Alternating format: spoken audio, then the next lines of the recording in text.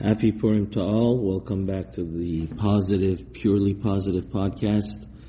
We wanted to talk about getting drunk on Purim, which is not essentially, that's a misconception, getting drunk, getting high, so we get to a level of happiness. The number one goal of this podcast is to make you happy, productive, positive, so you could live the best version of yourself. So the Gemara says, one has to get intoxicated until he doesn't know the difference between the blessed Mordechai and the cursed Haman. And my Rebbe, Rav Yaakov Moshe Kalevsky, came to explain this. What does this mean? This is a very mysterious and perplexing mitzvah. The deeper answer is that we can only understand this according to what the Gemara says in Megillah. Gedolah hasarat hataba'at yoter memchet nevi'im v'zayin neviot.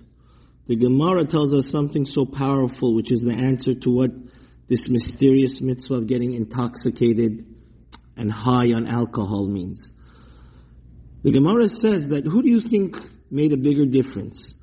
Haman, when he got the stamp and ring from Achashverosh to do with the Jews as his heart desired, and God forbid, like Hitler, he wanted to annihilate us all, was that more powerful, or was it all the 48 different prophets we had, like Eliyahu and Yirmiyahu, and the 7 prophetesses we had, female prophets? Well, guess what?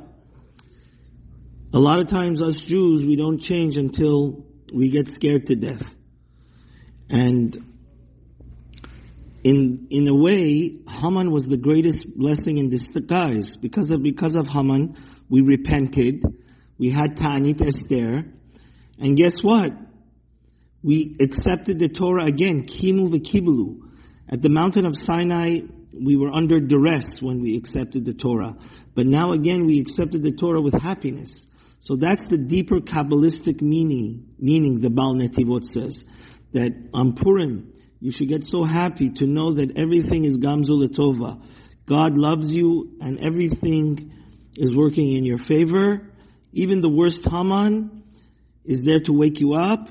And it ultimately did do that because it caused us again to accept the Torah from pure love, which is a much higher madrega. Amen.